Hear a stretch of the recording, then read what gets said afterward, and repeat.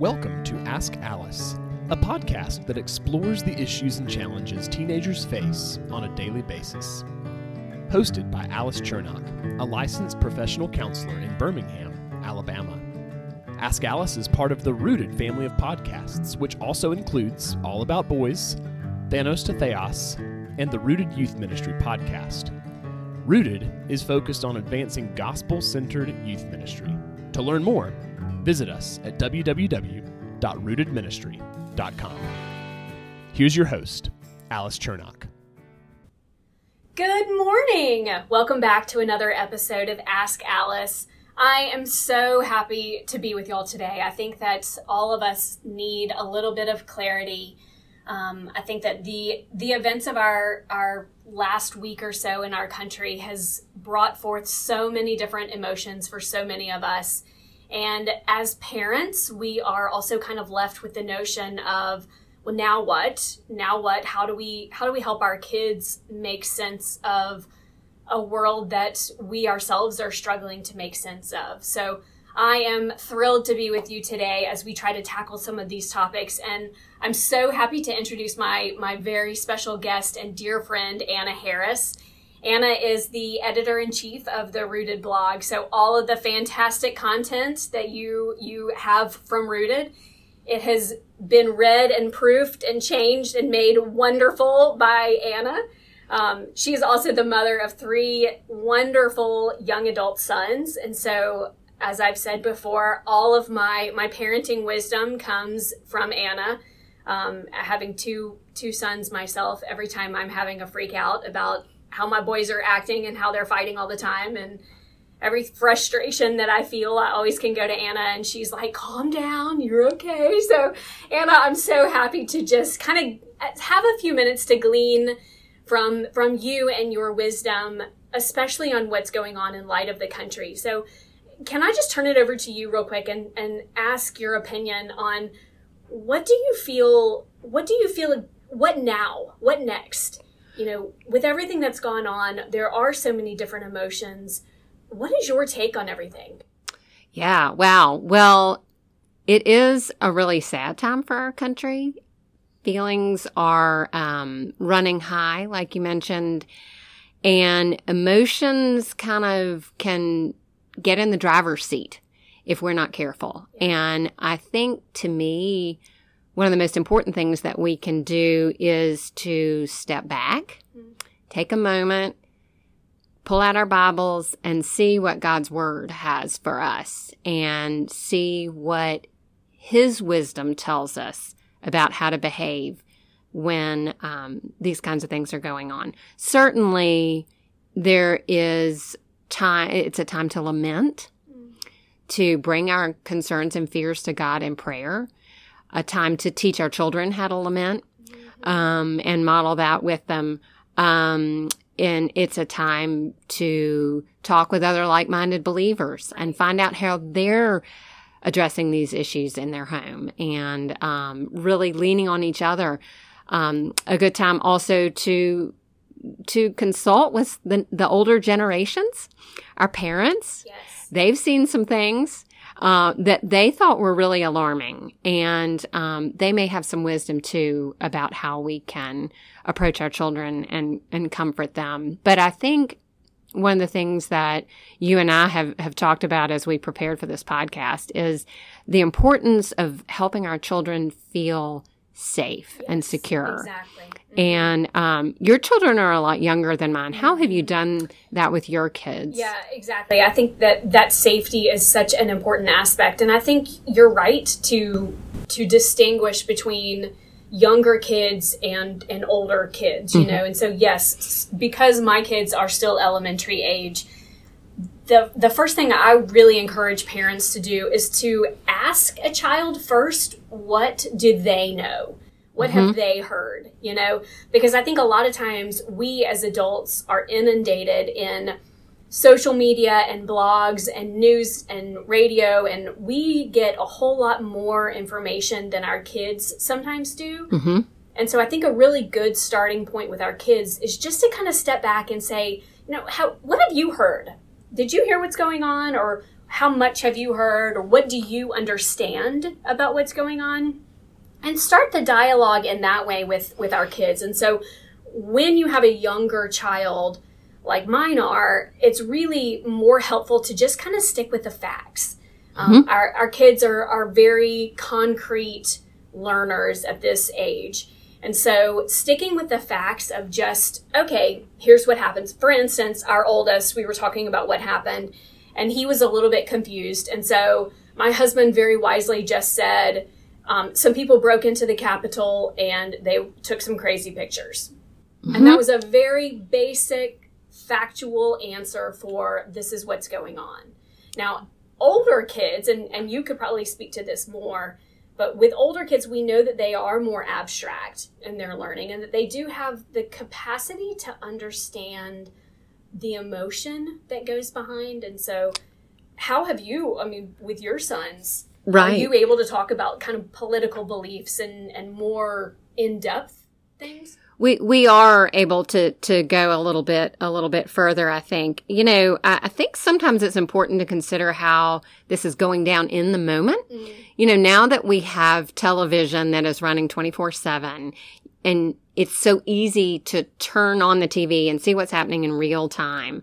And I made the decision not to turn the TV on that day, in part selfishly, because I know myself well enough to know that seeing those images without warning can just be unsettling for me. Yeah, I totally agree. And I know I have at least one child that sort of responds that way as well. And that's a helpful thing to keep in mind too. How do your children respond? Yes.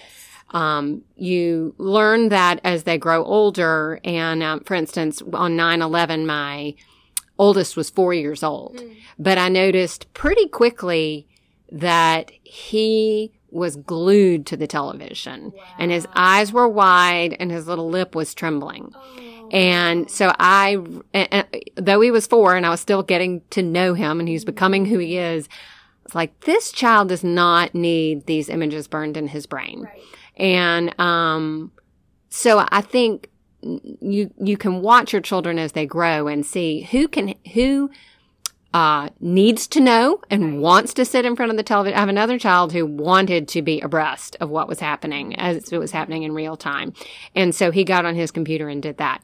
So different children, different approaches. Agreed.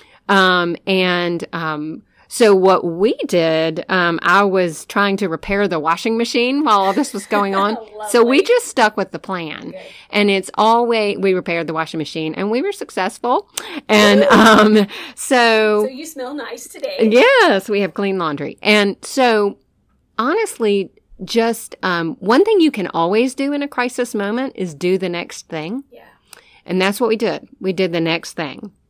And then when we'd all had time to do some reading from various sources, we talked about what had happened at dinner. So that would be my advice, is know your children and know that it's okay to just do what you were doing anyway, and give yourself some time to process, time to pray, time to think, and then you can talk. I just think that there's so much wisdom too to being more just taking your own time to process something for yourself. I think as parents, we can be super reactionary just as much as our kids. I mean, we joke about our kids just reacting, but let's be real, we react too. And so I think that when we see something that provokes us, it's very easy for us to just start speaking off the cuff.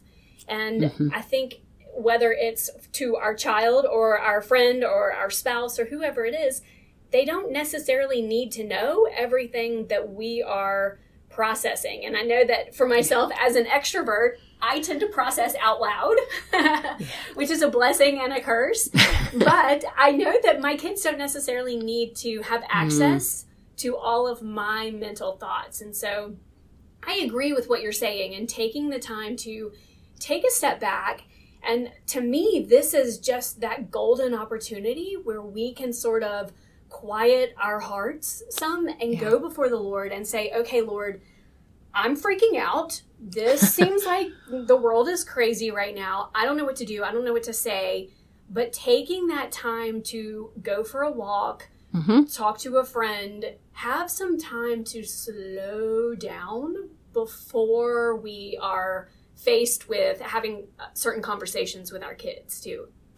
Yes, and I think it's modeling for them too that they can, just because the news is available all the time, they can draw a boundary with it and say, I'm going to handle this much, and then I'm going to do something else. Yes. And I think that's something we all need to learn with social media. Lesson. Yes. Oh my gosh. Yes. I totally agree with you. Yeah. So I think that's excellent. And I love your point about what is it that's going to calm you? Mm-hmm. Like, Alice, when you were confronting this in the moment, what were some of the things that, brought you back down to earth, helped your spinning thoughts, your worry, your fear? What kind of brought you back? Well, I think for me personally, I really enjoy, I know this sounds silly, but I love I go down into my garage and I have the Peloton app and I totally just do a Peloton workout.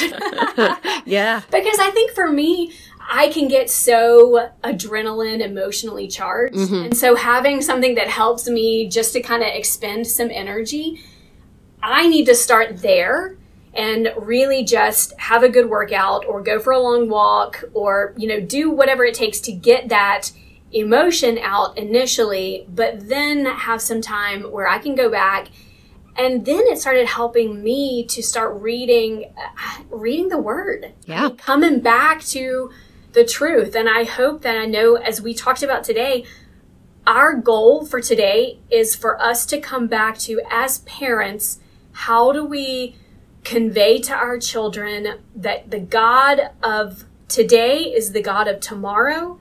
He does not change. Even when the world is in chaos, He does not change. And there is so much comfort that we can take in that. So I think it's knowing your child. It's knowing what they can handle. It is limiting that exposure that they have, and I think that we need to address that. If your child is exposed to images that maybe are above their level or their readiness, number one, it does not make you a bad parent. Right. It means that they are living in a world that is full of messages.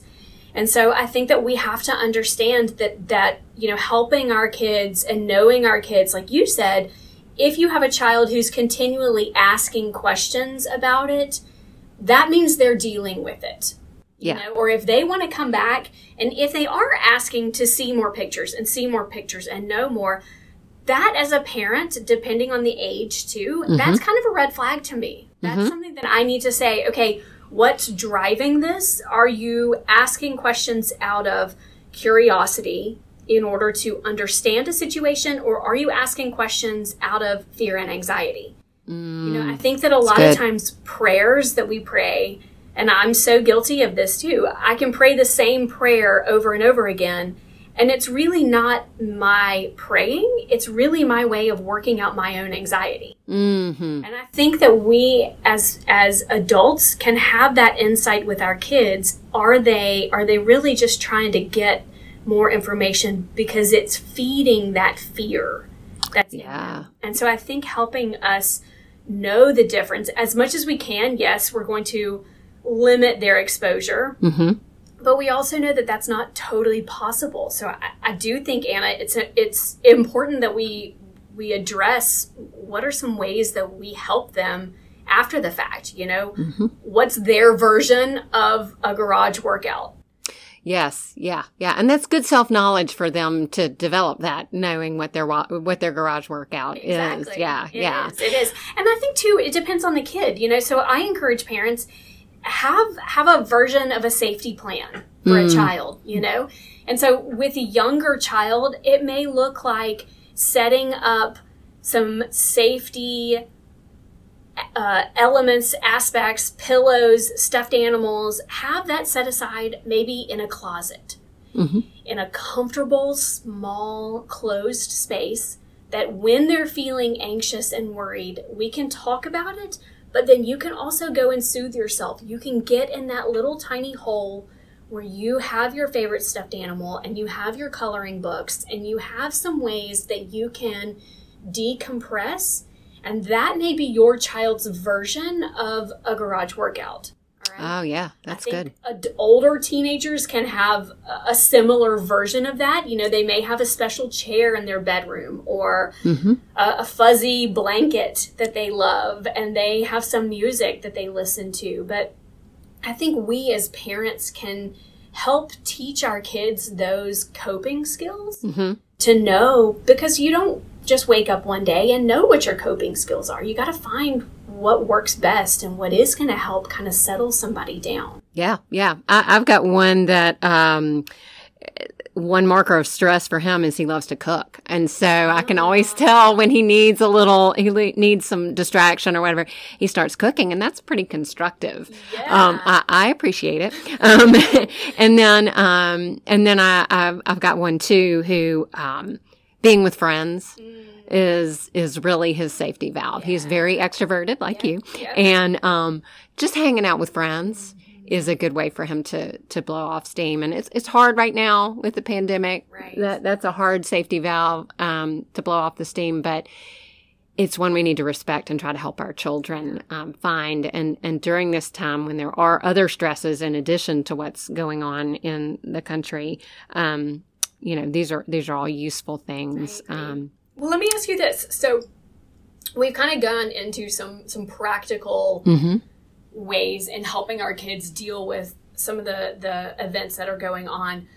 When it comes to spiritually speaking, Anna, what would you say are some spiritual truths that we can impart on our kids, knowing everything that's going on right now?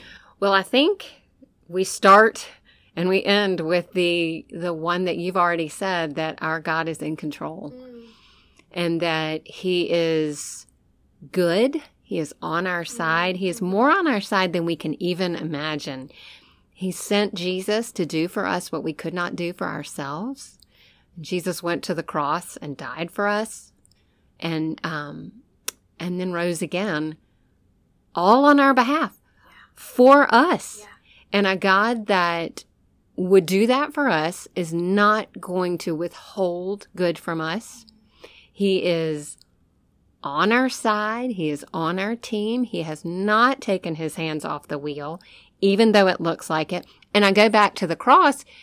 Boy, when Jesus was dying on that cross, it looked like God was not in control, didn't it? If any moment in history looked like God was not in charge, that would be it. And yet, He was sovereign over that moment. So if He was sovereign over that, if He could bring glory from Jesus dying on the cross, then He can bring glory from what's going on in our country right now. I agree. This is a small matter for Him. It is. That is so true. And I think that that's such a great notion to be able to impart on our kids, that, in the midst of, I truly am, I'm such a believer. My dad many years ago said to me, we worship a God of clarity and not a God of chaos. So good. When there is chaos that goes on in the world, we have to see that is not from the Lord. We worship a God of clarity. And my husband was so funny the other night. We were talking about it, and I'm going to completely quote him because I wrote it down. It made me laugh so hard. My husband said, the God that created order from nothing is not distracted by a man in a buffalo hat. I mean, how perfect was that?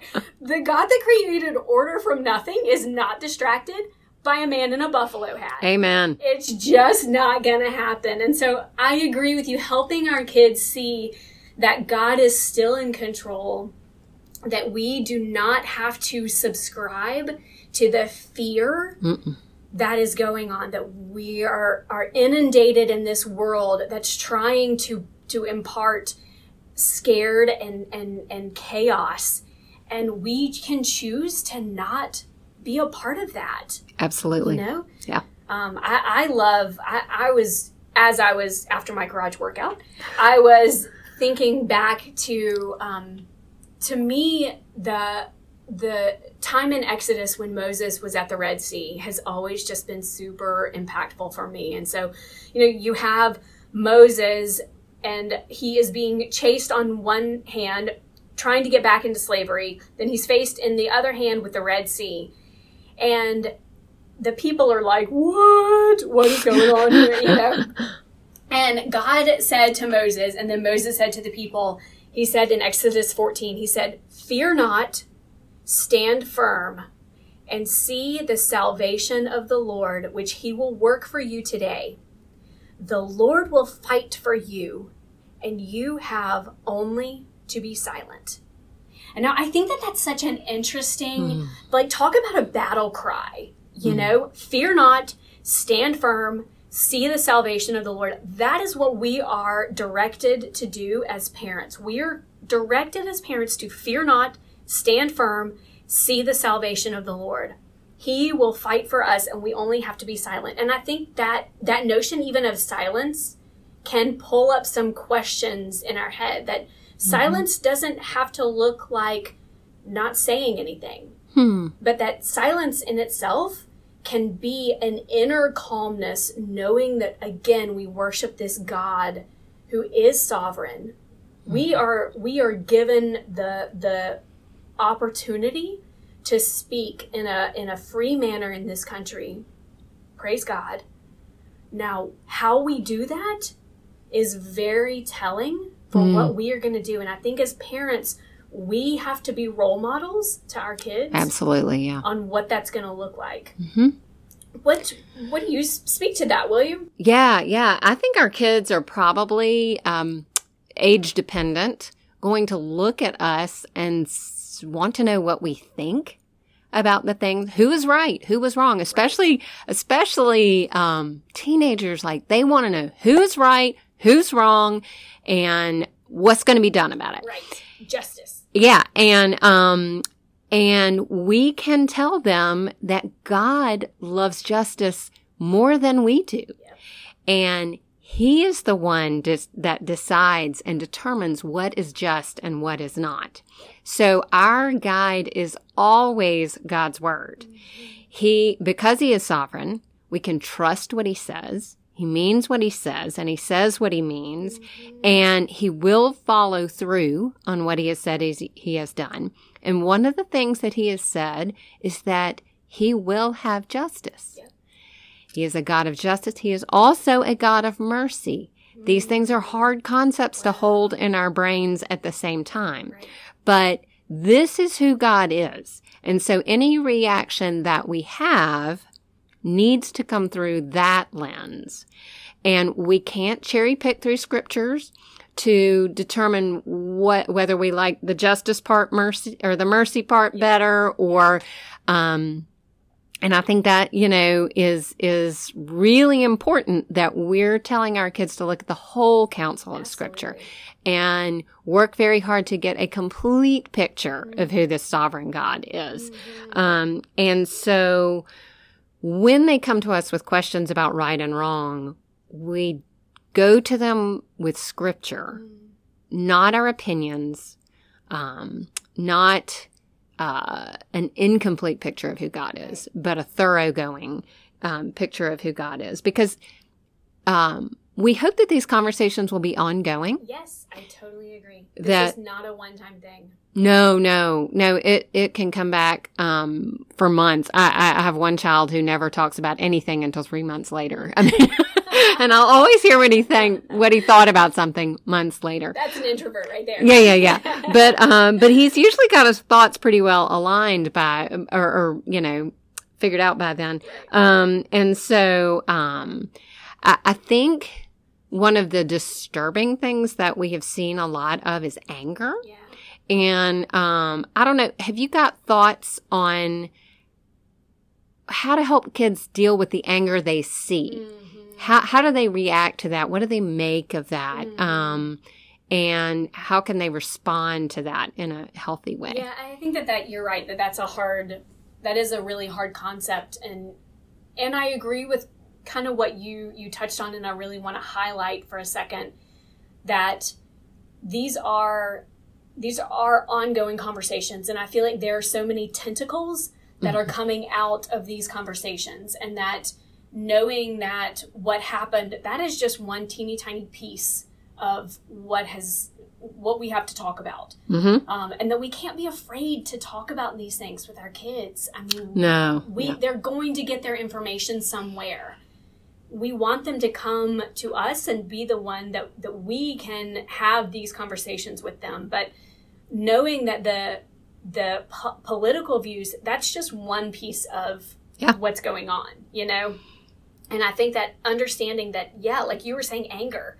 How do we handle anger? That's a whole nother tentacle that we have to be able to address. And I think you're right that there is, in Scripture, there is righteous anger, you know? And I think that Jesus showed that righteous anger when he was in the temple and he walked in and he was hacked off, you know? I mean, like, he was not a happy camper. And yet the Bible says he was angry and did not sin. Right. So how do we reconcile that in our own minds of, you see people who are angry, we see people angry all the time. We get angry. And that is what is portrayed all over the place. So how do we follow suit and be angry and yet not sin? And I think for me, my conclusion to that is that the second part to that passage of Jesus in the temple is he was angry and did not sin because his heart was saddened. And I think that to me is where, and I don't know what you think about this, but I think for me, I look at the events of what's going on as a lot of grown-ups throwing temper tantrums. A lot of grown-ups walk and said, I want it my way. I didn't get it. So I'm just going to throw it and I'm going to mess everything up and I'm just going to, you know, be a 2-year-old, revert back and throw a temper tantrum, you know? Yeah. And I think that we have to see that the heart behind a temper tantrum is, I didn't get my way. Whereas when we look at the heart of our Lord in the temple, the heart was, I am sad. I am grieved for you because this is not edifying to our Father. And that to me is the difference in that the pieces of how we can exhibit our anger is, what is the heart behind it? Is the heart a heart of selfishness? I just want my way, so I'm going to throw a temper tantrum. Or is the heart behind it of, I am grieved for our country, for the individuals that are being affected by this? That to me is the difference. What do you have thoughts on that too? I think that's incredibly important. And the word grieved that you use, I think that's something we're all feeling right now. Yeah, we're also grieving our loss of how things have been. And we don't know what's coming, what's going to happen going forward. So there is grief in that as well too. And grief and anger often go hand in hand, as they did for Jesus in that moment in the temple. But again, our corrective is the word. Righteous anger is being angry about the things that make God angry. Yes. Great. And not, like you say, not getting our way. Right. And so again, going to Scripture and saying, what are the things that grieve the heart of God? What are the things that, in what ways am I, in what I want for our country, deviating from what God wants for our country? Right. And I have to let Scripture correct me on that. And whether I like it or not. Absolutely. Absolutely. Call us to be obedient. Obedient. And that's what a leader is. Yes. A leader uses God's word to correct their thinking, to calibrate it. Like, that's the true north. What does God's word say? And so, that is what we can teach our children to be, even if they're only leaders in their own little, sphere of influence. Yes, I agree. In the classroom setting, I mean, our kids have little leadership roles in the class. They have little jobs, and let's teach them what it means to be a leader in their world. Yeah, absolutely. Whether it's safety patrol or milk carton duty or whatever. Yeah. Leaders. This is what we are called, to be as believers. And I'm sorry, I'm totally jumping in and go for it. This, but I just think about what is the example of leadership that we can take from our Lord Jesus Christ? Because to me, that is here we have God of the universe who can do anything at his will. Mm-hmm. And he displayed righteous anger, but he also displayed boldness. Mm-hmm. And to me, being a leader is speaking truth even when it's not popular. And I think that's really powerful. Oh, incredibly. And it's actually, it's what we're called to. Yeah. And if you go back and look at the Old Testament, here's a good opportunity to recall some of those stories your kids have learned in Sunday school and, maybe reading the Bible together at home. Looking at the leadership of the prophets and the way that God called them to speak truth. Particularly, we see in the Old Testament, the prophets are interacting with leaders and calling them to remember their responsibility to the oppressed, to the poor, to the stranger, to the widow. That is the responsibility of a leader, is to look out for those who are being oppressed or hurt in some way. And, you can go back to some of the stories that you've taught them. For example, Nathan is called to go to King David after David sinned with Bathsheba and had Uriah murdered, and then kind of sat on it for a year and didn't repent and do anything. And Nathan was called to go and confront him. And that's kind of scary business. Oh my gosh, I can't imagine. Conflict is so frightening to me. So can you imagine that? But it was, I love when you read the passages there, Nathan is pretty single-minded. He's like, God told me to do this, so I'm going to do it. And David, you did wrong. And David, of course, had the power to probably have him executed on the spot. Sure. I mean, he was the king after all. And, but that is what we are called to challenge people, especially leaders, when their behavior is out of line with God's commandments.